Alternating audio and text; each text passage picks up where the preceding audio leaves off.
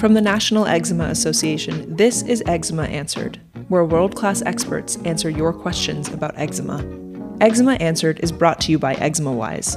Here's your question. I was prescribed baricitinib and dupilumab at the same time, and I'm a bit scared.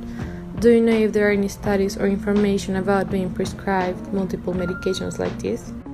Today's expert is Dr. Peter Leo. So the question was from a community member who was advised to use both a biologic and a JAK inhibitor at the same time. I would say that this is not a commonly prescribed combination, and in general, we try to avoid using two powerful medications like this, especially two relatively new ones, whenever we can.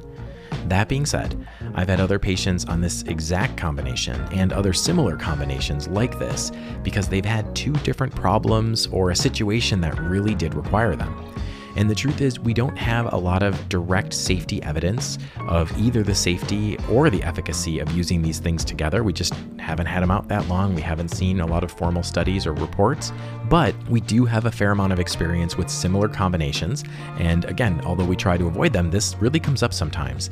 My general sense is that this combination is probably not adding significant risk or danger beyond the general considerations of both medications. In other words, there might be some additive concerns. Each medicine brings with it its own potential issues, but I don't think there's synergistically bad stuff. I don't think together they're going to cause trouble. So I don't think there's a specific contraindication or a dangerous interaction between those medicines that I know of.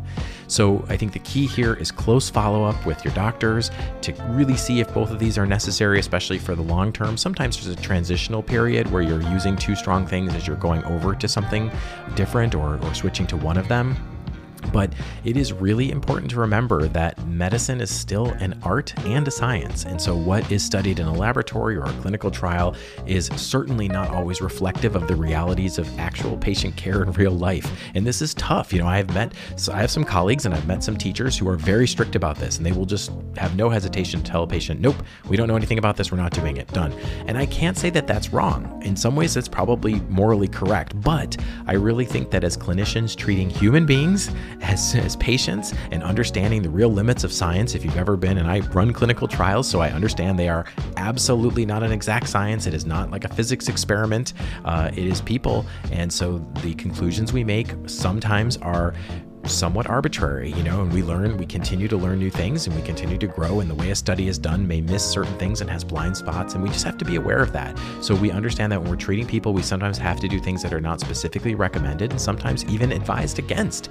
People are trying to do the right thing, but in order to help an individual patient, sometimes you have to go off the beaten path. And the truth is, that's how we continue to grow and learn. I think if we never did anything outside of what was known, then by definition, we can't increase our knowledge. So we really are trying to be careful, but most importantly, there has to be a good relationship between the patient and the healthcare provider, and this should be a shared decision-making process. And I think the fact that you're reaching out here, this community members reaching out here, means it's really time to touch base with the person who's prescribing and talk to them about your concerns, because maybe they'll say, oh wait, I didn't mean to do both of those things. Or maybe they will say, look, this is just temporary and I'm sorry I didn't explain it well enough. Or they may say, listen, there really are two important problems and we think we need both of these, and here's some other approaches to this, or maybe it's time to get a second opinion. All of those things can be worthwhile. We wish you all the best, and I wish we could get some follow-up. Perhaps you could send us a note, depending on how things go in the future. Thank you so much. Take care. You live with your eczema every day, but how well do you really know it? Eczema Wise, a free app from the National Eczema Association, helps you see the bigger picture for better eczema management. Get started today at eczemawise.org. Do you have a question about eczema that you want answered? Email us at podcast@nationaleczema.org.